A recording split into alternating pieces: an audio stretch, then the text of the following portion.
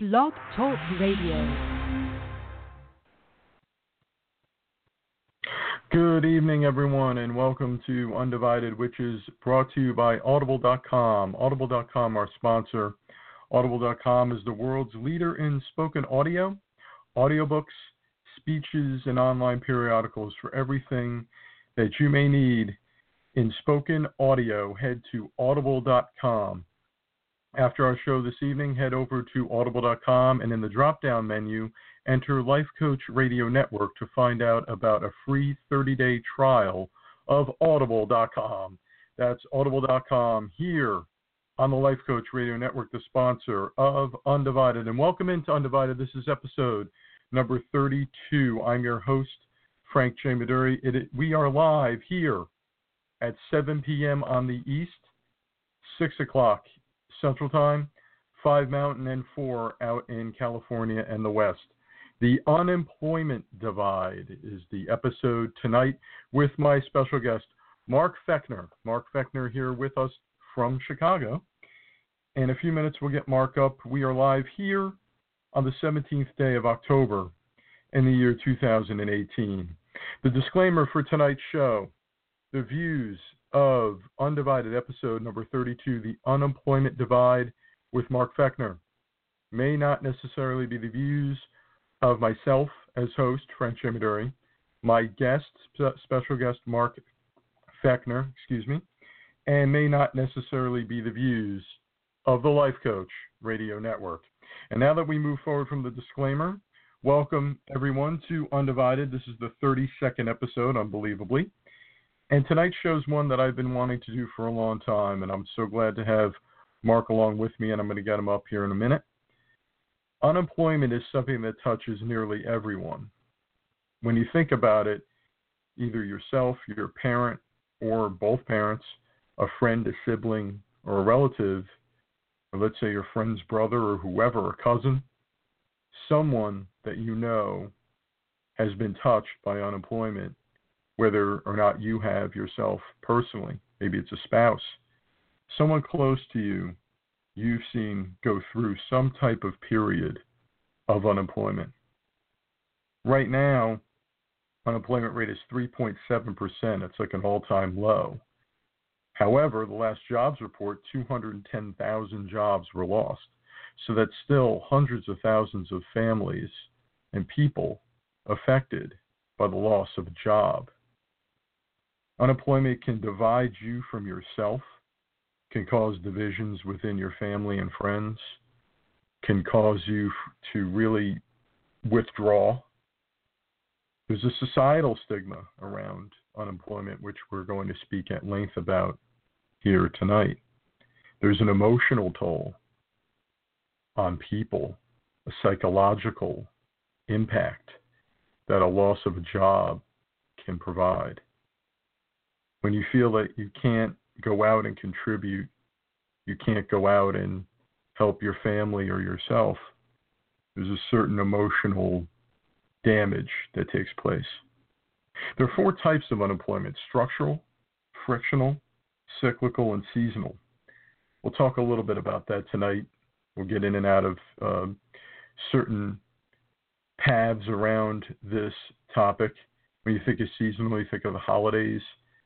So employment goes up, retailers hire extra people on a part-time basis, and then it goes down again. Or in the summertime, you hire people that are home for the summer, or college kids that are home, or in areas where there's summer employment for seasonal type of scenarios, and then it goes down again. So there is fluctuations based on seasonality that are encompassed into these numbers. We're also going to talk at length about long-term unemployment, and that's defined as over 27 weeks of unemployment after the person has actively sought a job. And then there's the drop-off that's really hard to quantify. People eventually retire, but are in this kind of semi-retired status. Other people go back to work, working 2 or 3 part-time jobs in place of a full-time job, or maybe grab a seasonal job and are off the rolls, but really never. There's an estimated that every 1.1 million people that are unemployed, 38% of that 1.1 million are considered long-term unemployed. So it is a very big problem. It's very hard to capture. And then there's the labels, which we'll also touch upon. It makes me think of the Cage of Titles episode with Alexandra Mathitt back about a month ago, where we talked about the different labels, different titles people can have to deal with in their lives. Unemployable is one that jumps to mind. People that are long-term unemployed feel at a certain point they may never work again. And there's less jobs now, so there's a lot more competition for jobs, and we're going to talk to Mark about that as well. So Mark Fechner is a special guest this evening. He's going to help guide us through this topic. He's been patiently waiting. Mark is a certified professional coach, energy leadership master practitioner, a core dynamics specialist from IPEC. Mark believes in making meaningful connections with people so that his clients can change their lives, their communities, and the world for the better. He does this by helping people understand how stress affects their decisions and blocks them from the personal and professional success they desire. Mark received a BA in business from North Park University with a focus in finance. He has held several careers in different professions, including computer systems analyst, programming, inside and outside sales. He's also been a musician. He's done some graphic artist work. He's worked in finance, and now he's an entrepreneur and coach. Again, he lives in Chicago. Mark Fechner, welcome to Undivided. Well, thank you, Frank. I appreciate it. Thank you. Can you hear me okay? I can hear you great. How about me? I could hear you. I could hear you very well. Cool. Pretty clear. That's a good thing. So, Mark, yeah, thanks for joining. That's an asset. I agree. Thank you for joining in and for taking the time to spend with us this evening from the Windy City. I appreciate it very much. And I thank you for asking me. This is I was busily trying to get ready for tonight's show, and there's a lot of stuff involved in this, so this should be interesting. Yes, it should. Thank you for the preparation. I know it takes a lot to come on and do one of these, and for that I appreciate it a lot. The first segment of the program is the Divide segment. And as I mentioned, in the opening of the show, the unemployment rate's at a historically low level when you look at the national unemployment rate from the last report that came out, 3.7%. However, as I mentioned, that still translates to hundreds of thousands of people being out of work in an economy where jobs can be really difficult to find because most of them are filled. Why is there a disconnect in our society when the unemployment rate is low compared to when it's high? Well, that's an interesting question. I think, to be fair, we really have to start thinking about it in terms of first, there's the economic component to this. 3.7% unemployment actually, it translates into that employers are, to some degree, finding it hard to find people for whatever jobs they have because there are so many people that are employed.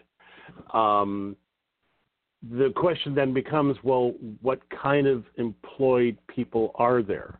What are we, what kind of people are employed? What are the jobs that they're occupying that allows us, that comes out with the Department of Labor statistics that says we're at 3.7% unemployment.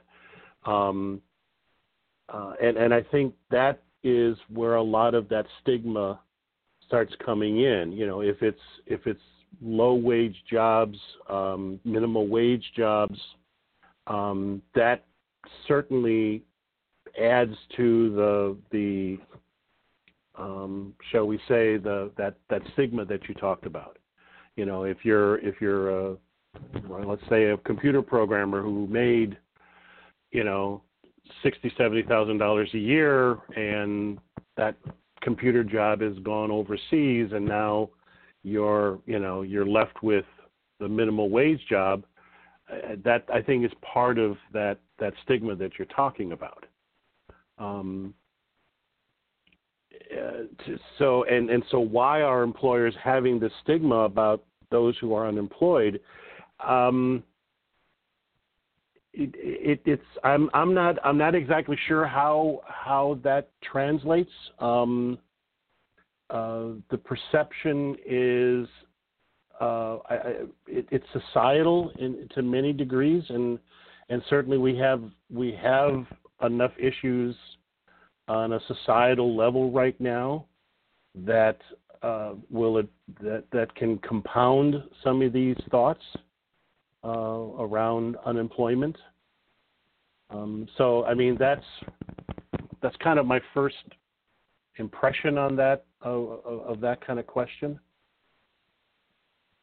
Sure, there's when you have a situation like we do in the economy today, there's then a lack of qualified candidates, and many employers tend to hone in on potential candidates that are currently employed, which becomes another problem. So whether that person's looking to change jobs or careers, and they're not really searching actively for candidates that are unemployed and actually need work. Some have even put in their job postings unemployed candidates should not apply. Now in New Jersey they made that illegal to do, but they used to have that. They used to say if you're not currently employed, don't bother basically applying to this position. It was crazy, and happened in New York State too. Why do employers have this stigma about those who are unemployed, and how could that perception be changed? So it's a two-part question. Why do employers have this stigma, and how could it be changed? Well, why they have the stigma, perhaps they think that there are, those people who are unemployed aren't trying hard enough. That that can certainly be a possibility. When I was faced with that same dilemma of being unemployed, I made the decision at the time to say, okay, fine, I'm going to be self-employed, and I could very well have joined the ranks of the long-term unemployed at that point, at least from a statistical point of view. So for me, in my my career and the diverse nature that I have from my employment, it certainly does seem to me that a lot of it has to do with the individual, and certainly from a coaching standpoint, it has a lot to do with how that person kind of defines themselves. What do they consider success in their lives? What do they, a lot of people define themselves by what they do for a living. And, both of us are coaches, and we both know that is just one aspect to how a person can go through and make that definition. The reality is that we can't control, as an unemployed person, and as difficult as that might be, we can't control what the employer is going to say or not say, or who he's going to hire or who he's not going to hire, or she. Sorry, I don't mean to be gender neutral about that. But we don't have any control over that. What we do have control over is how we're going to approach the challenge. And in that regard, and it's complicated, at that moment by the mere fact that when we're in that state of unemployment, we're so tunnel visioned that we can't really see straight. We can't really see, well, where's the opportunity, because it's like, oh my God, I don't have a job. Now what? And that's where the difficulty comes in. It's not that we're it's more than just being unemployed. It's all the other stuff that we end up telling ourselves about ourselves in that state of unemployment. Does that make sense? It does, and I think that's an important distinction for the listener too. And we see that when we coach or counsel people, or we work with people in our other jobs or other work, is that then they have this perception of themselves that, oh, well, I'm not good enough, encapsulated. I'm not good enough. I lost my job because I can't do anything right. Things of that nature. And that's something that, we'll certainly explore as we continue. We're at 7:16 to be exact, so we're going to take a quick break here for show promotions and things of that nature. Episode number 32 of Undivided, The Unemployment Divide, will be right back.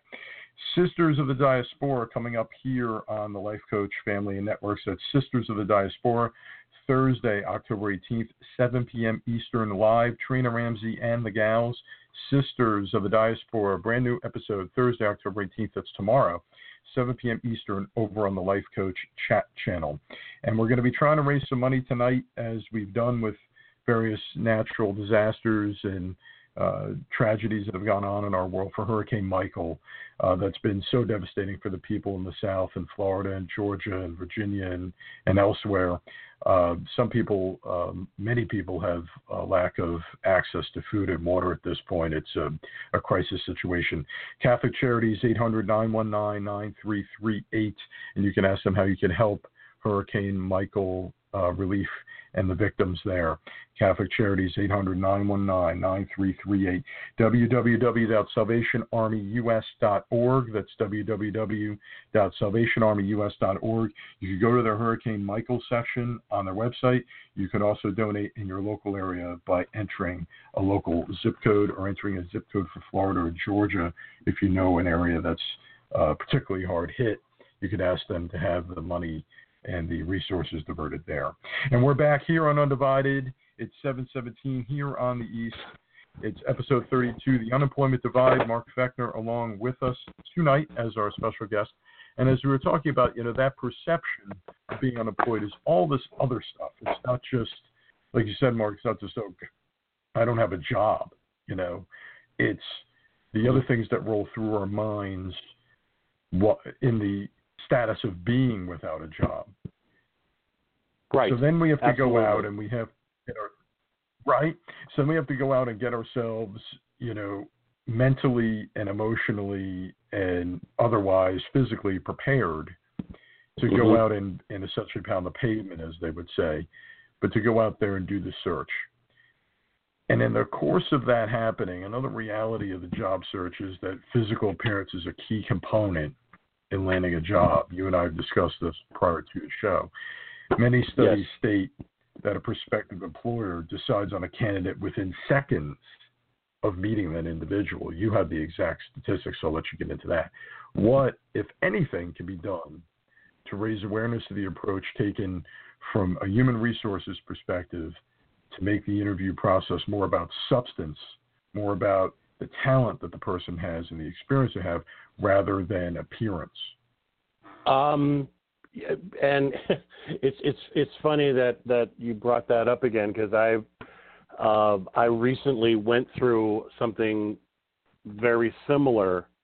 I kind of on a whim decided I was going to interview for a internal coaching job for a very large international company. And it sounded like a really good opportunity. And I thought, well, I've been an external coach. And for those of your listeners who don't know what that means, it means that I work outside of a corporate structure.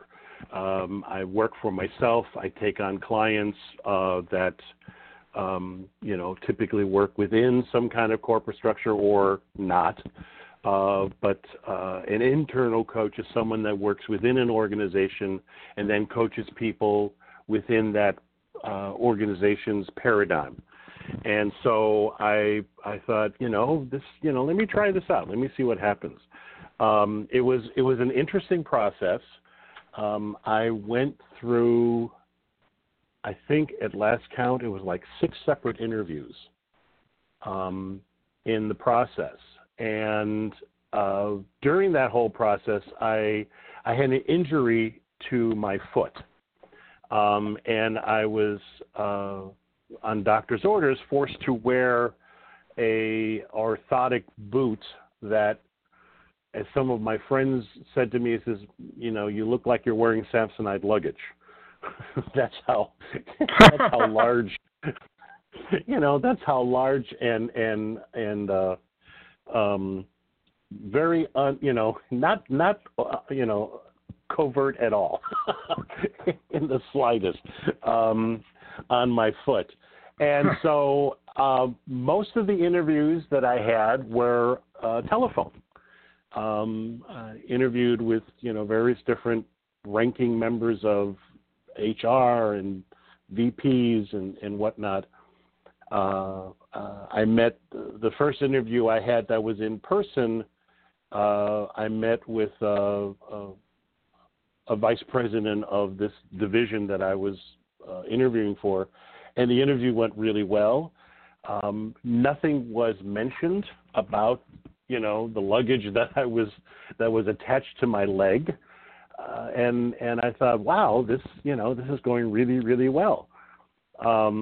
I had one more in-person interview, and I walked into the room, and the person who was interviewing looked at me and says, well, what did you do to your foot?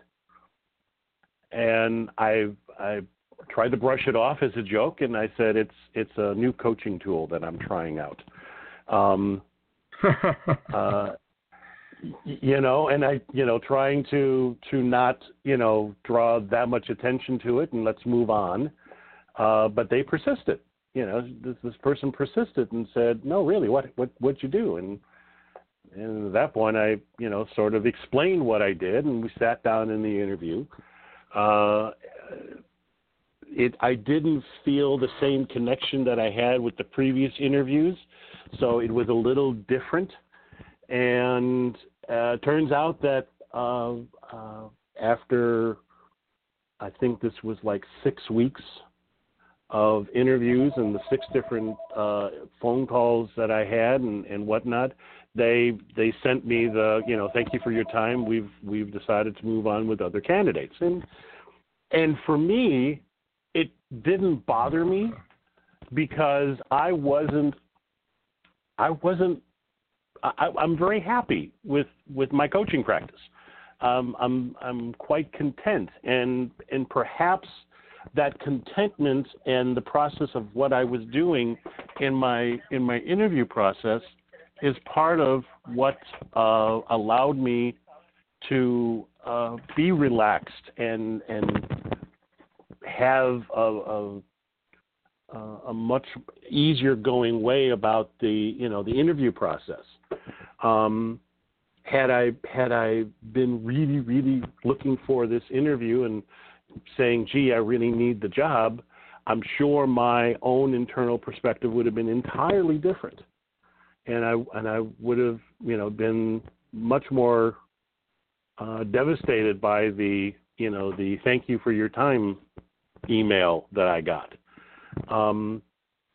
I'm a little baffled too, still at this point, as to why it was necessary to ask me about this. But then again, I also didn't. I don't care. In the end, it didn't bother me one way or the other. But to bring it back to that larger perspective, how we go about talking with people. When I work with business owners in my coaching practice, one of the things that I say, and this is not just me as a coach, but it's also as a business owner, if business is about relationships, business is about people.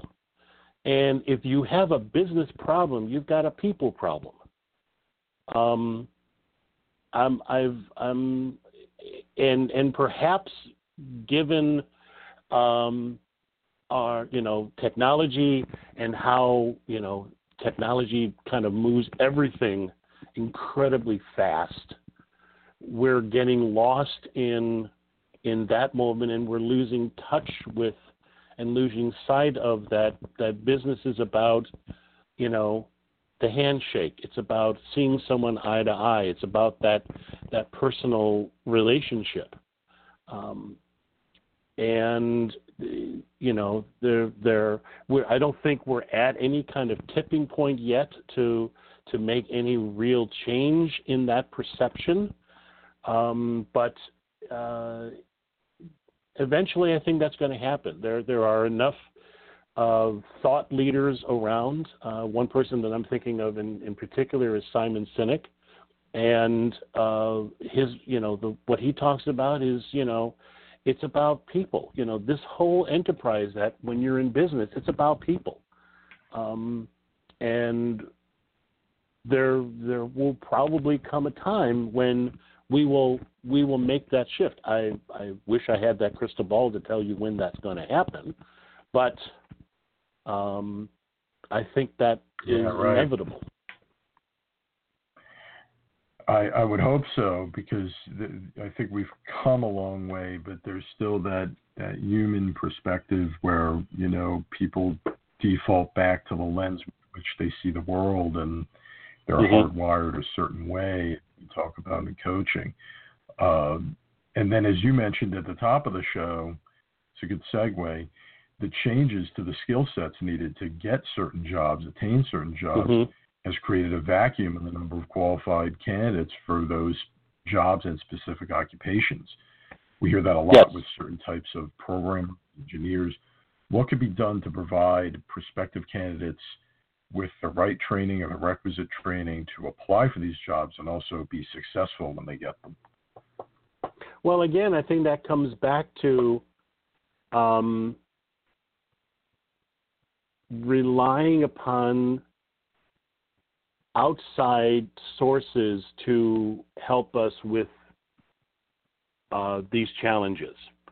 And that goes back to a lot of issues, societal, governmental, social. There's, there are so many things that are attached to, the having the job that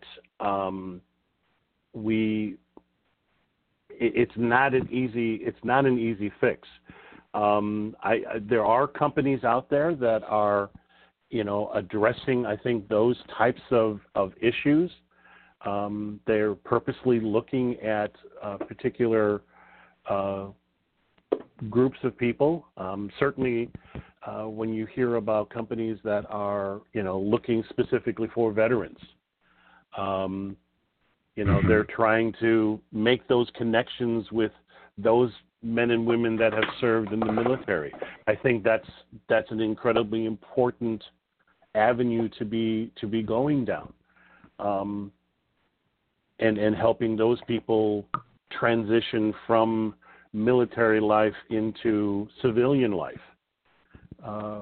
We need that kind of mindset in not just for the military, but for other aspects of society. As you mentioned, earlier, the whole notion of, people who are long-term unemployed. The first thing that comes to my mind is, what is the nature of their long-term unemployment? Is it because their jobs have been outsourced overseas? Is it because a government program has been defunded, and therefore we've got a lot of things going on within the economy that are changing the way business does business? a lot of turmoil within in that realm. That has, aspects on, how people how companies are looking to, to employ people. And I also think that, part of this conversation is also kind of focusing on those very large multinational corporations. We can, maybe as a, in perspective, we need to change our own individual perspective that, a large company isn't the only avenue by which we can be employed. But that goes right. back to, that goes back to the individual and how they're defining their own success for themselves.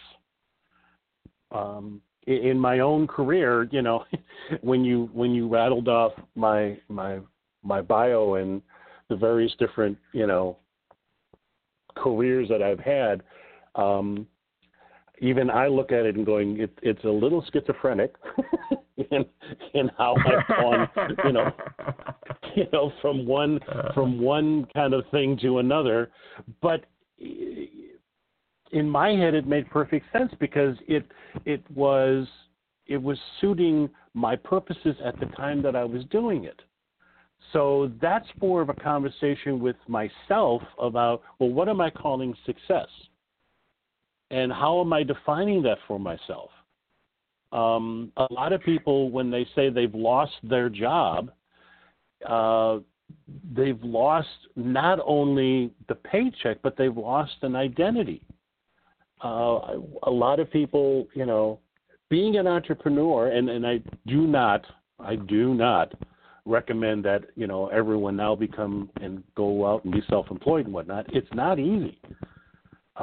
It's not easy, not just from a financial standpoint. It's also not easy from a structural standpoint. When you have a full-time job, when you have, when you know what you're doing for 35 hours in a week or 40 hours in a week, that creates a structure that we don't have to think about. And that structure, and that structure provides not only what you're doing prior to when you start your job. Let's say you have 35 hours a week. It's a Monday through Friday type of deal. You've got weekends off. Well, now you know what you're doing Sunday night to get ready for Monday morning. You know what you're doing on your commute to work. You know what you're doing during that 8 hours that you're in a job. You know what you're doing when you get home. And you know how that's all going to play out. You know how it now gives you the chance to plan, well, what am I doing on Saturday? This is Friday night. What am I going to do? This is Saturday. What am I going to do? You're not just going to pick up and go and, blow off, say, I don't feel like working today. I'm going to go do this, which, as an entrepreneur, you have that possibility of kind of setting your own hours and doing what you'd like to do. So to some degree, it's not just exactly. Yeah, no, of course. Yeah. Right. Yeah. Depending on what you're doing, depending on what your business is, depending on what your responsibilities are, what your obligations are, so on and so forth. Sure. Sure. But the idea is that there is, as an entrepreneur, you have to create that structure, and you have to do it from scratch. You've got to create that framework.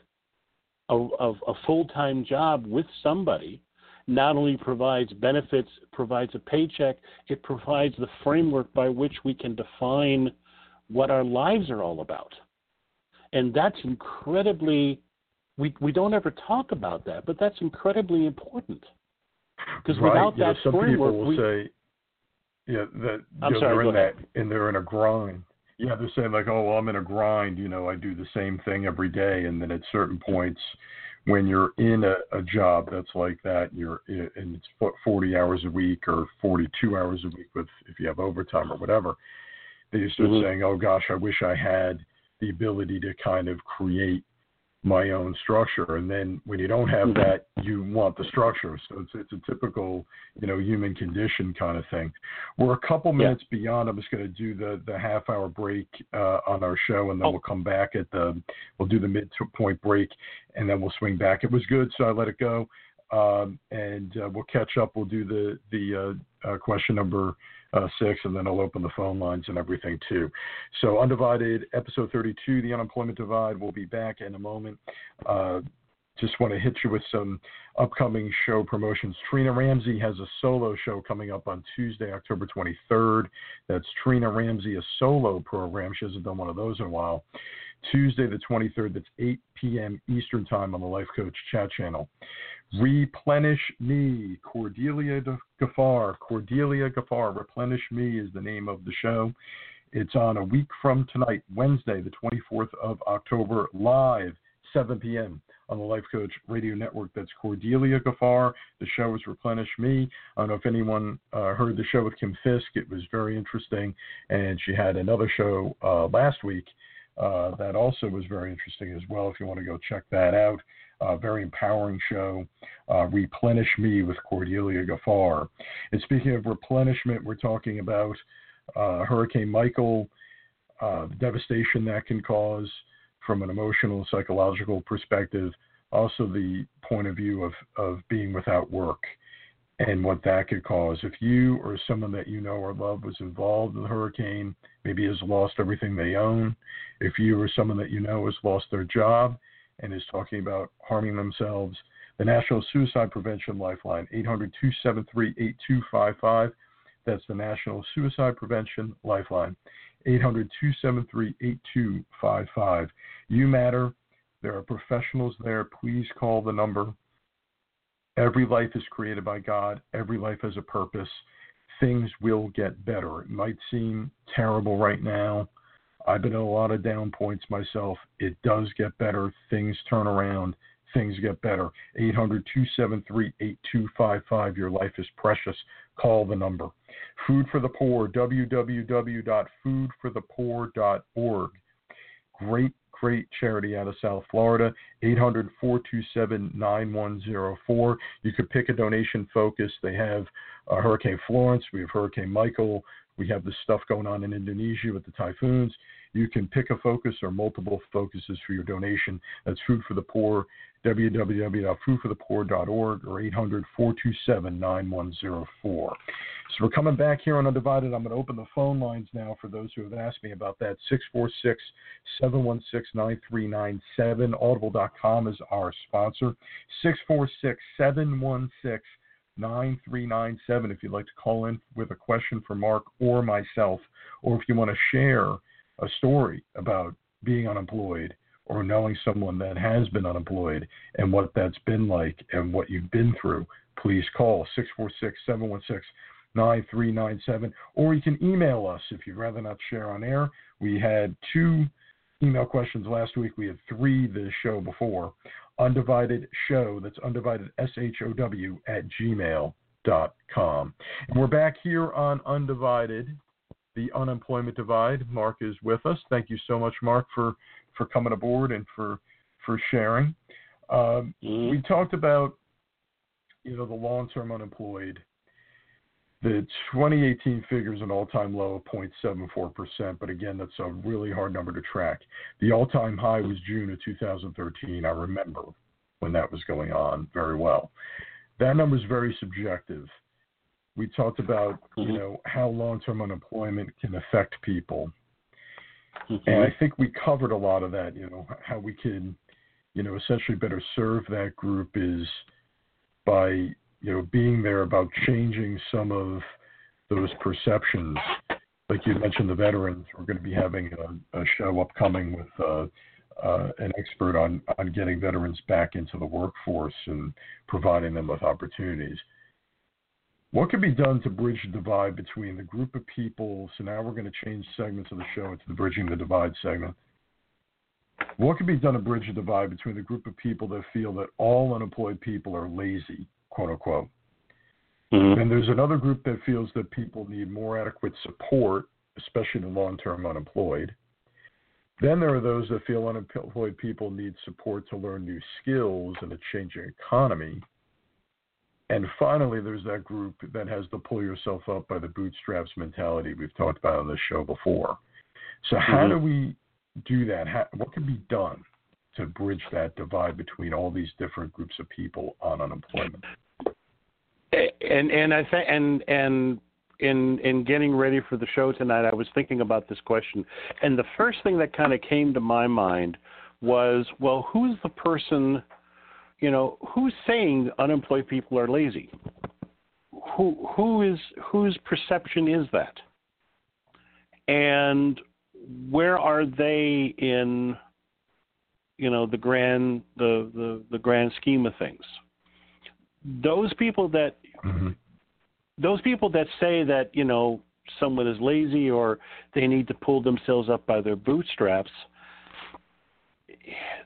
no, I have an issue with that, not because, there aren't people that are, there are people that are lazy. I mean, yes. But there are people that are tired. If you've been laid off several times within your same career, at a certain point it's like, okay, well, how many times do I have to do this before I get, the job, before I get the job? I think one of the biggest perceptions that needs to be addressed is that our population is not created equal. We don't have equality among, the 327 million people that live in this country. There's the disparaging between locations, there's disparaging between income levels, there's disparaging between wealth capabilities. No two people are created equal. So therefore, why are we looking at certain people in that light of, well, that person's lazy if they're unemployed? Laziness, I've yet to really find someone or speak to somebody who wants to have a job and can't find one that's lazy. If nothing, it might be they're tired. Might be they've given up. Maybe they've turned into that long-term unemployed type of person. Even in my own career path, statistically I can, I do pay taxes. I'm self-employed, so that's my contribution to societies through that process. But I'm not statistically, when they do the non-farm payroll numbers at the beginning of every month, I'm not part of that statistic. I'm not employed by somebody, or when ADP comes out with their numbers, of how many payrolled people there are. I'm not in that I'm not in that subset. I don't exist there. No, you're not. Mm-hmm. So how does and I made peace with it with myself a long, long time ago, for various different reasons. It's not about laziness. It's about fairness and equality. Employment is one of those things that really does kind of hone in on that concept. What's fair? It does. Not everyone is cut out to be an entrepreneur. Not everyone is cut out to be self-employed. So to label those groups of people that say, that they're lazy, my question then becomes, well, who are these people that are defining this group as lazy? And where do they sit in the hierarchy of employed individuals? I think that's a huge thing. and if while we're on this track, the other thing that sort of, as I was going through and researching this, the other thing that sort of kind of came to my mind also is the various different generations of people that we're going through. The phraseology that you used in that question about labeling people that are lazy. So I'll truth moment here. I grew up in the era of I'm a late end baby boomer, and so my upbringing was late 60s, early 70s is my formative years. I have vivid memories of watching the news and seeing the broadcasts of Vietnam, and watching all those news reports. But if you think about it, today's people, the millennials, the group that was born between the years of 81 and 96, they have a very different perspective on this. Mm-hmm. They do. So who are we? The baby boomers obviously are the biggest group, but they're starting to die off. That generation that fought in World War II, and had the biggest economic boom ever. That language of that person's just lazy because they're unemployed, that's coming from that whole societal perception, because there was such an economic boom. If you weren't working, you were probably just sloughing off. So yeah, you're a bum. Exactly. How many movies have we seen that that vilify those people that are the Skid Row guys, and just think of any great movie from the 60s and sure. and those individuals. That whole language, that whole perception is ingrained in a whole generation of people. It's not part of the generation that came of age in the 80s and the 90s. It's not in the generation that came of age in 95. The people born, which they call Generation Z, people that were born between 95 and 03. If you think about right. it, those people that were born, in the 80s, between 81 and 96, their entire world has been just as when I was growing up, and Vietnam was a big part of what I was looking at. These, the Generation Y people, or the millennials, grew up with the Iraq situation. They have existed with the Middle East as part of their consciousness. And we got involved in Iraq in 1990. But we've been talking about the Middle East, Iraq, Iran, Afghanistan, Saudi Arabia. We've been talking about that region of the world since 1990, for the last 25 years. That's an entirely different perception. That's an entirely different perception. Sure. And it formulates how we think about our world.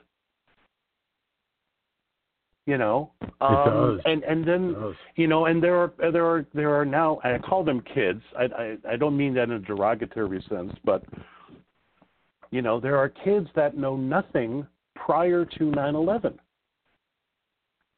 I can't even imagine. I thought about that. I can't even imagine what that's like, to have a concept of the world where, when you go to the airport, you've got to take off your shoes and get scanned and, take off your belt and all this other stuff. When I grew up, I walked to the gate to see people off. I sat at the gate, watched the plane pull away, from the causeway, and go down, taxi onto the runway. That's unless you have a plane ticket, you don't get to do that anymore. Right, like in the old movies, you see that, and somebody asked me that, how could you do that? Because he's waving goodbye to the plane as it's going, like the movie was that old. Yeah, I mean, think about Casablanca, that famous scene of Humphrey Bogart, saying, watching the plane. I mean, we used to do that, and we don't do that anymore. And there's a whole generation of people that have absolutely no concept about that. So when to bring it back to your point, saying people who are unemployed are lazy is a mindset from a generation that may be in control for the moment, but they're not there for much longer. Right. Maybe we could see that sort of shift and change. What do you think the role of government is or will be in providing different resources to employers and also to job seekers to alter those trends or those perceptions that exist in the job market? Well,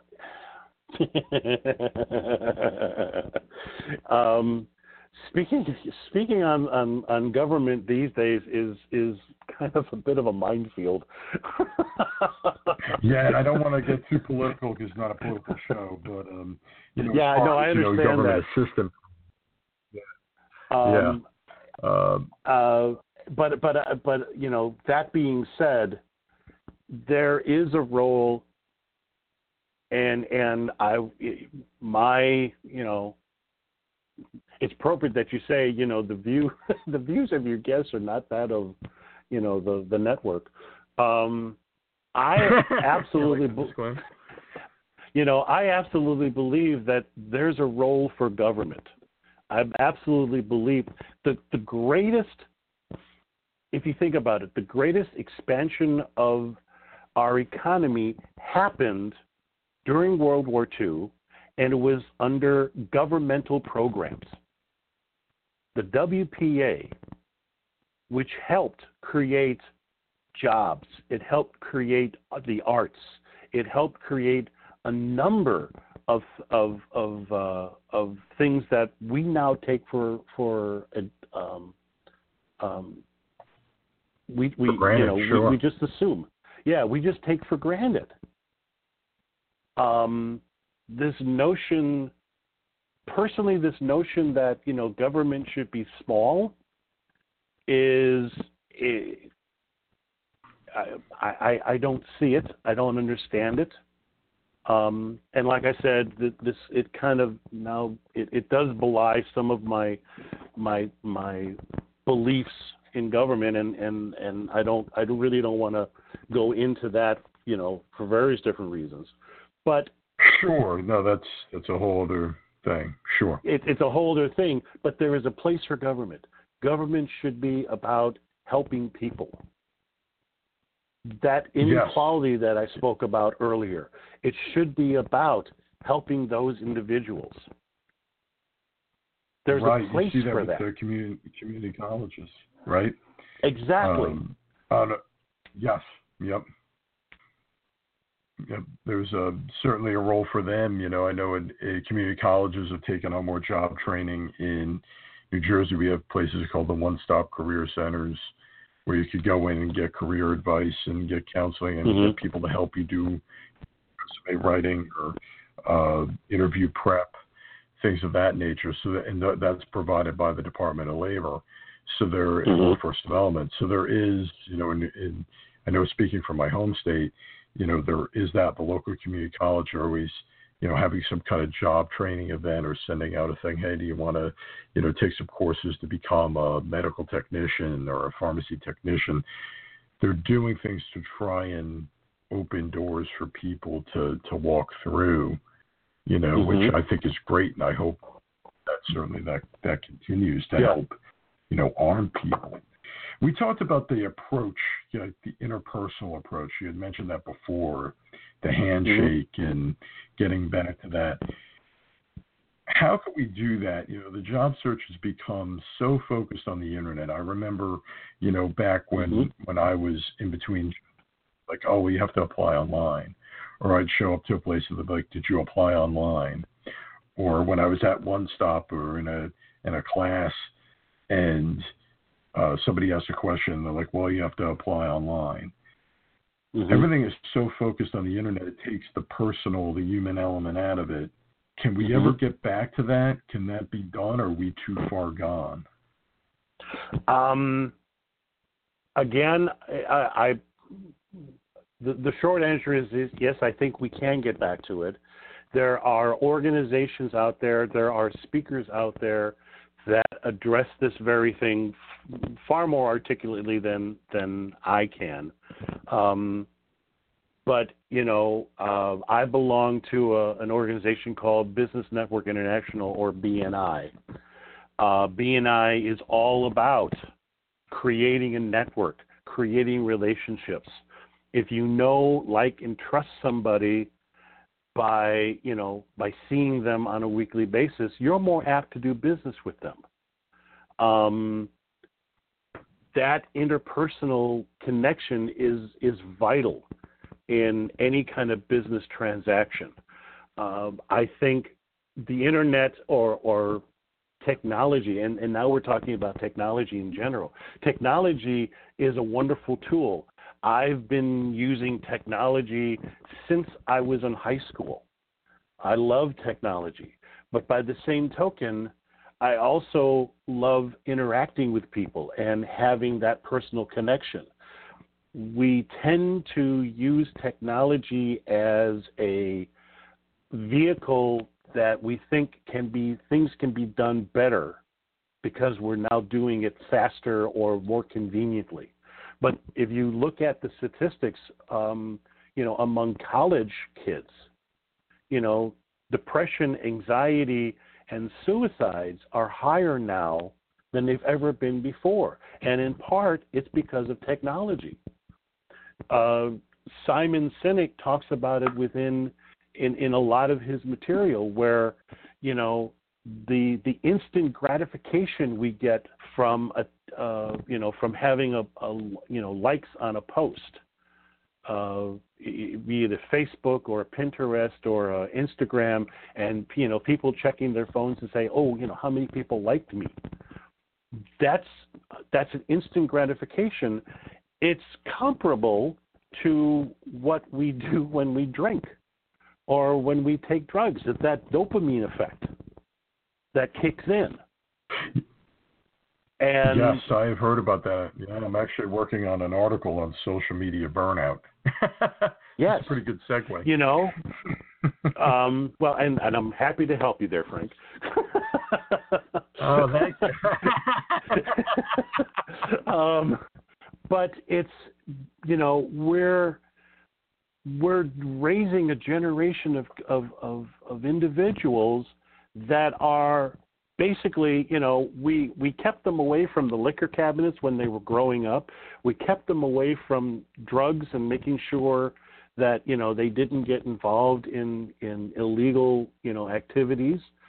But we've given them, the smartphone devices and access to Facebook and Twitter and Instagram and Snapchat and all the other things.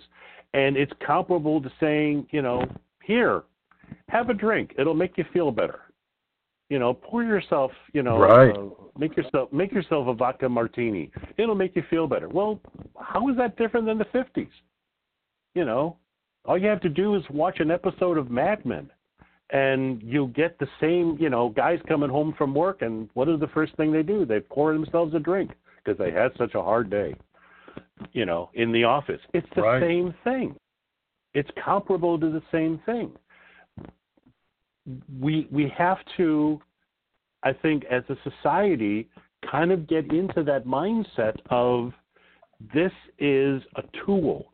It's not a lifestyle. Technology is a tool. It's something that we can utilize. I have a LinkedIn page. I have a Facebook page, but it is not how I define myself. But then again, I'm in my 50s, and it didn't become this all-consuming thing that someone in their 20s, they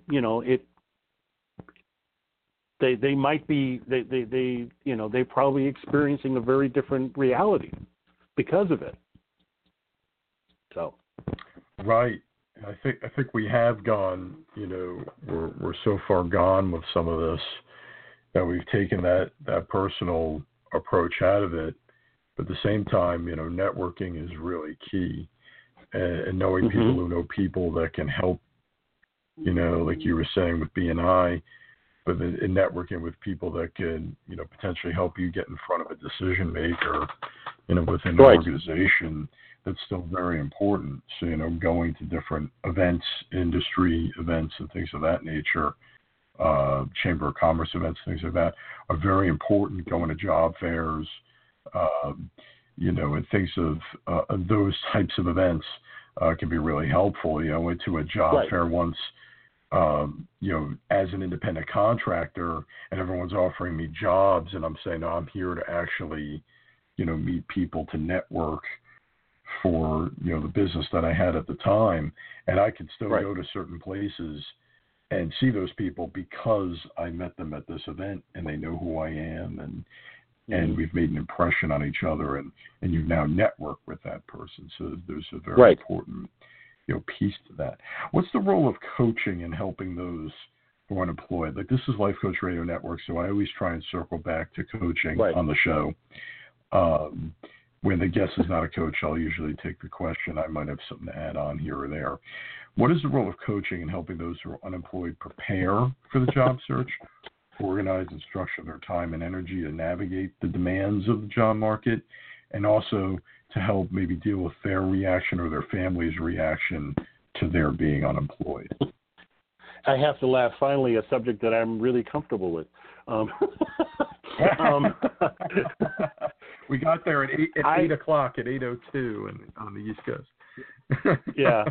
I think the role of coaching and the role of a coach is, for any coach that is, or any person considering, hiring a coach, the role of the coach is to help the individual with identifying what is it that they want, coming in, formulating what is that vision that person has for themselves, and then and creating with that person the path as to how they can possibly go about getting to that goal or getting to that vision, and then help them through the typical bumps in the road that are going to happen in trying to accomplish that. I've always likened coaching. In my earlier career, I made my living as a musician, and I was a jazz musician. I have always likened coaching to being a jazz musician. And the reason I say that is, as a musician, there was a bunch of information, a ton of information that I really had to know to basically forget to become a musician and to become, the music that I was performing. Coaching is very similar. There's, a well qualified and certified coach. There's a ton of information that we have. There's a ton of skill sets that we learn, not the least of which is how to listen properly. But in the end of the day, when you're sitting down with your client, either in person or on a phone, it's about, well, what is this person doing? It becomes an improvisation for the coach because you don't know what skills are going to be needed in a particular coaching session. You just have to have access to it and to utilize those tools as they come up. So that's part of, the role of coaching. I think the role of coaching is going to become more important as we get further along, because there are less and less structural supports in place for people to say, hey, listen, I need help with this. When I was in my when I was in my 20s, there were more job fairs. There were more, I had, the Alumni Association from my university, had, come and, we'll help you put together your resume and stuff like that. Those types of, those services are still out there, but they're a little bit harder to find. They're not as, they're not as obvious as they used to be. And that could be, that's true. That could be because of government cuts. That could be, for various different reasons. So I think the role of coaching is going to become more important as we move forward in the next decade or so, because that resource that we provide as coaches is, was institutionalized at one point, and it's not anymore. That's we're going to, and I don't. I'm sorry. Go ahead. No, go ahead. And so we're going to end up, I think, replacing a lot of those, structural things that when I was, coming out of college, we just sort of took for granted. Yes, that's key right there, and especially like you had mentioned before, the millennial generation and some of the younger generations, the Gen Zs, they're very comfortable with the concept of life coaching. They're very comfortable. I've spoken about it on the show before. Oh, I have to go see a quote-unquote a shrink or a psychologist. Oh, what a bummer, man. I got a life coach. Oh, that's cool. Yeah. I need a life coach to help me, figure things out. That's cool. You're going to see a life coach. That's great, versus talking, about having to go see a counselor and what that, connotation brings about. And to help people navigate that, talking to them about a values assessment, talking to them about their life purpose. And we always touch on the family. I know there's other coaches that have been on here that have said, I specialize in this or I specialize in that. And, Russ Terry, who started Life Coach Radio Network, he'll always say, but for anything that you do, he does a lot of business coaching. You always get to the family. It always comes back to their personal life. So I think you're always going to get into, well, my family, right? You're always going to touch those limbs of the tree no matter what, your specialization is. And they're going to say, my family. Go ahead. Well, what just popped in my head is that, when I come across, when I'm in my BNI, I have my little pitch, which is, helping people understand how stress affects their decisions. I promote myself as a business and executive coach, but you know what? It's all life coaching. If you've got an issue with money in your business, bet you're going to have issues with money in your personal life. If you have issues with relationships in your business, you probably have issues with relationships in your personal life. What we do as coaches is holistic. It affects, we're not, as much as we'd like to try to compartmentalize our lives, that's really, really hard to do.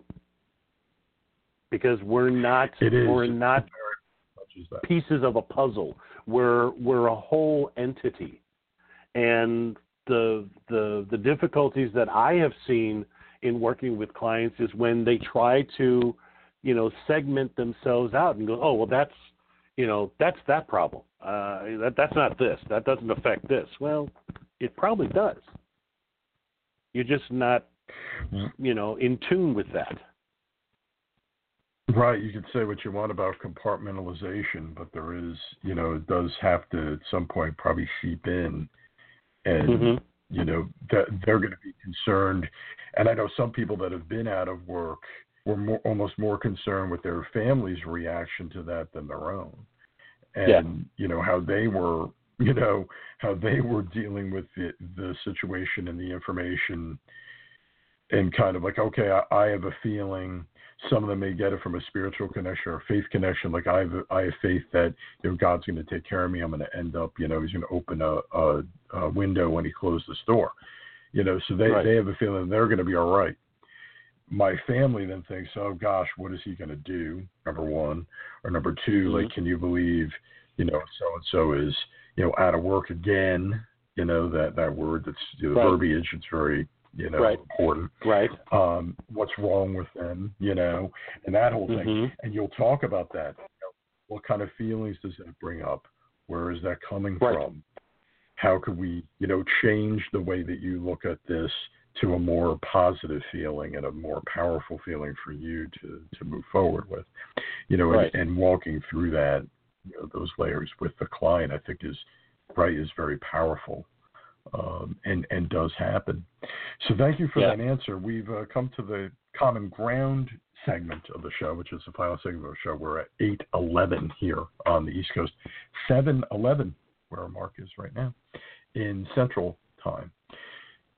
The last part of our show is called Common Ground. We try and find some first steps for people to go out there and try and find some kind of balance on an issue. So how can we find the common ground between those who have a negative perception of the unemployed, which we spoke about before, those who may have stuck their neck out, quote unquote, for an individual with a checkered work history to get burned by that person, an individual not performing in the job, to those who maintain that unemployed people better resources and training? What is the first step to find or go towards harmony with all those groups surrounding unemployment? I think the first step, so you're talking about, those people that have, quote unquote, stuck their necks out. If they're feeling burned by that experience, what that tells me as a coach is they have quite a bit of judgment around that experience. Anytime in those scenarios where the experience is clouded in this good or bad feeling type of response, you're setting yourself up for this sort of one-off type of engagement. What I would say is, and how I would work with a client is, well, what is it that you can learn from that experience? Take away the emotional nature of that experience, and what kind of information can you get out of it? If you got burned, quote unquote, by a particular experience, well, is that, was that because of something you didn't do? Could you have done something differently? Could you, try to take away that feeling of, being mad about that experience, and what can you learn from it? So, I mean, that would be the first thing. I think those people, and we've heard stories of companies that, will go out of their way of actually helping people who have criminal records and help them try to get back into the workforce. And, sometimes that works out and sometimes that doesn't. But it's their way of giving back, or, it speaks to a personal value that those employers are willing to take that risk on people. I think that's a unique opportunity to see, well, what is it that you can learn out of those experiences that can help you make a better decision the next time? Because it's all about the decisions that we're making. It's not about, how we can, kind of complain about things, or how we can, say, well, I'm never going to do that again, or come up with these absolute responses to things. That just continues that partition that we're putting up of ourselves with other people. If we, to take away that those partitions, what are we learning from that experience? How can we do things differently so that the next time we get a different response, or we respond differently to a particular situation? That would be how I would, that would be my, my suggestion. It's not necessarily an easy suggestion. I'm sorry, say that again, please. Right. It's all about how we respond. And you're right, it's not going to be easy. No. I mean, since you and I both went through the same coaching program, there's a vast difference between responding and reacting. And when I hear the phrase, those people that, stuck their neck out for somebody and they got burned by the process, that's a reaction. They're not responding to something, they're reacting. It's a gut reaction. It's that visceral, how dare they, look at what I did, and they're reacting to the situation. And yes. And we always have the choice. We have the choice of how we want to engage with others. We have the choice, but it takes work on our part to say, okay, I'm not going to react in this knee-jerk type of way. Let me take this information in. Let me understand, well, what was my role in this particular scenario? How can I go about, doing things differently the next time, and come up with a response to something? That's how that would be my takeaway. Like I said, it's not easy. It's not something that's going to happen overnight, but without the awareness that, there's a possibility of, how you are reacting to a particular situation, we're never going to get past this feeling of getting burned in those types of things. Yeah, that's going to be at the forefront if we don't change that awareness and we don't raise that to meet that there. We do have an email question. It's actually Sure. In the body of the question, it's actually directed to me, because they had mentioned that you had shared before the story about the boot. And yes. They're asking me if I felt that I had ever experienced something like that when looking for a job, as far as like perception. And I did, in a way, because, when I was out for a little while, I had someone that was trying to network me. We would call them a headhunter, or a executive search type of person. So he was trying to get me in front of different people, and he knew someone very well on a personal level that was like a C-level executive at it was a smaller company in an industry that I had experience. So I got in front of this person, And before I came in for the interview, then because they knew each other so well, after the interview, it was like, okay, well, how did this person do? And the guy who was the executive at the company who interviewed me said, well, you know, my perception and looking at his resume and seeing that he was out of work was he was going to come in like out of shape and like overweight and like he had been sitting on a couch, you know, eating Doritos. And I kept myself in really good shape. And, you know, I played basketball a lot and everything back in those days. And I still go to the gym every day. But, you know, I came in, he's like, wow, he looked like he could, you know, play basketball against anybody in college or that sort of thing, and was in great shape and presented in a very powerful way. And that was not what they perceived in looking at my resume. So I was dealing with that perception versus the reality.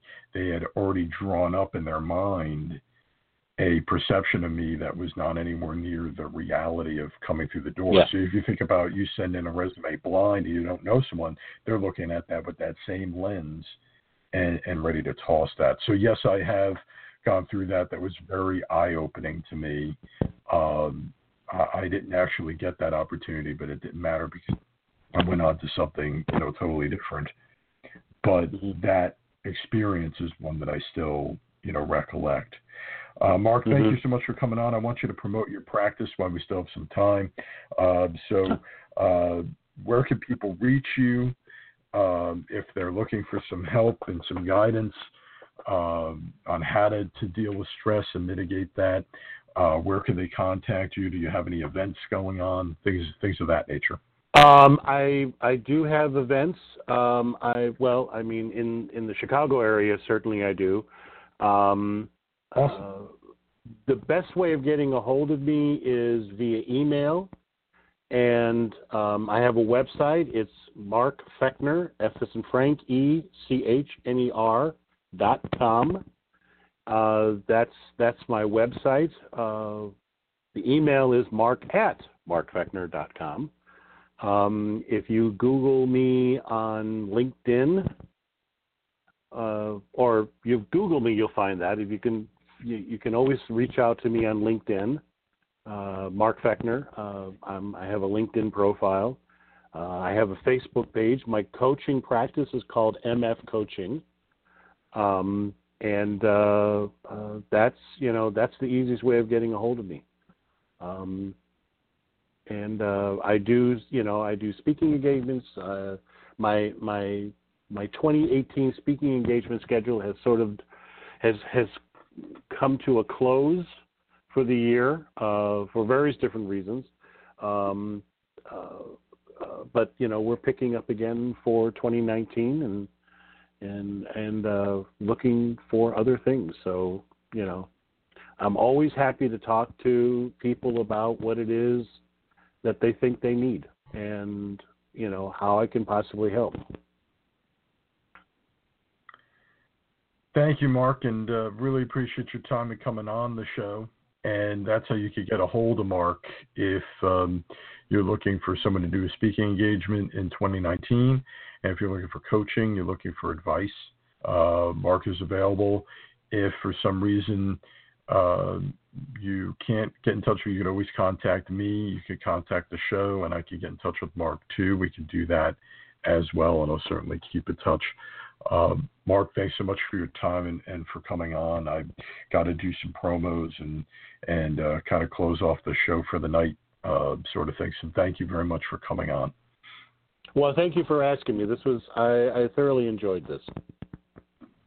Oh, nice. I'm so happy to hear that. It's great having you on, and thank you for shedding light on this subject. For the listeners, stay with me. I'm going to wrap up the show. I'm going to tie it off as I usually do. We just have to hit a couple of promotions, and I'm going to promote my next show before we sign off. So again, Sisters of the Diaspora, tomorrow night, Thursday, the 18th of October, 7 p.m. Eastern, Life Coach Chat Channel. Trina Ramsey, a solo show on Tuesday, the 23rd of October at 8 p.m. Eastern, also on the Life Coach Chat Channel. Replenish Me, Cordelia Gaffar, next week, a week from tonight, Wednesday the 24th, live at 7 p.m. Kick Some Glass. That's Kick Some, Glass, Kick Some Glass, like the glass ceiling.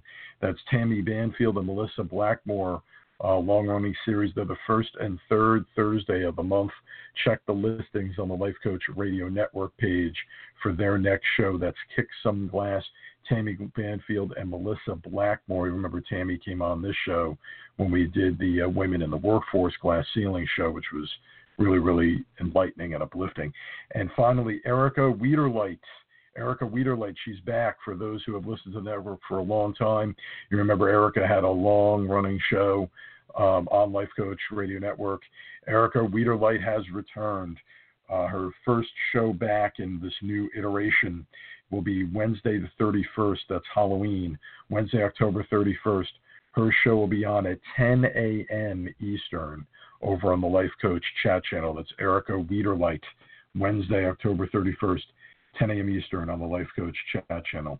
Let's raise some money. Audible.com is our sponsor. Let's raise some money for Hurricane Michael. Catholic Charities, 800-919-9338. www.salvationarmyus.org. Go to the Hurricane Michael section. The National Suicide Prevention Lifeline, 800-273-8255. www.samaritanspurse.org. You go to the Hurricane Relief section. They have a whole section on Hurricane Michael.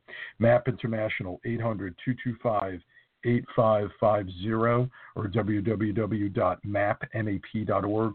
They're on the ground in Florida, in Georgia, in the affected areas with hurricane relief packs. That's 800-225-8550. Give to these people. They desperately need it. They have no access. They're airdropping food and water into some of these places. It's a terrible, terrible tragedy. So please help if you can. So, guys, before I sign off for the night, I want to thank again Mark for coming on. I want to leave you guys with a piece on unemployment. Be open to everything, every experience in life. There's a reason why that has happened. Have faith.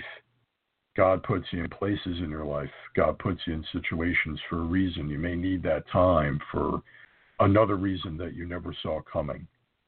So have faith in it. Trust the process. Be open to experiences and people that cross your path, and you'll truly live undivided. My next show, we have the 3-week break. I wanted to remind you guys, occasionally in the calendar we do. My next program, Wednesday, November the 7th, live, 7 p.m. Ramana Stokel will be my guest. The Western Split, Ramana Stokel. She lived on 3 different continents, European Union, Australia, and the United States. We're going to discuss the split in the West, the differences in living in all 3 of those places. It's going to be a fascinating episode. So again, that's in 3 weeks. And I will be back with you guys then on Wednesday, November the 7th. Until then, for Russ Terry, for Trina Ramsey, for Danica Trouble, and for everyone at the Life Coach Radio Network, this has been Undivided episode number 32, The Unemployment Divide. Thank you to my listeners from the bottom of my heart, near and far. Thank you so much for your support of the program. And until I see you guys again on November 7th, as always, be blessed and be well.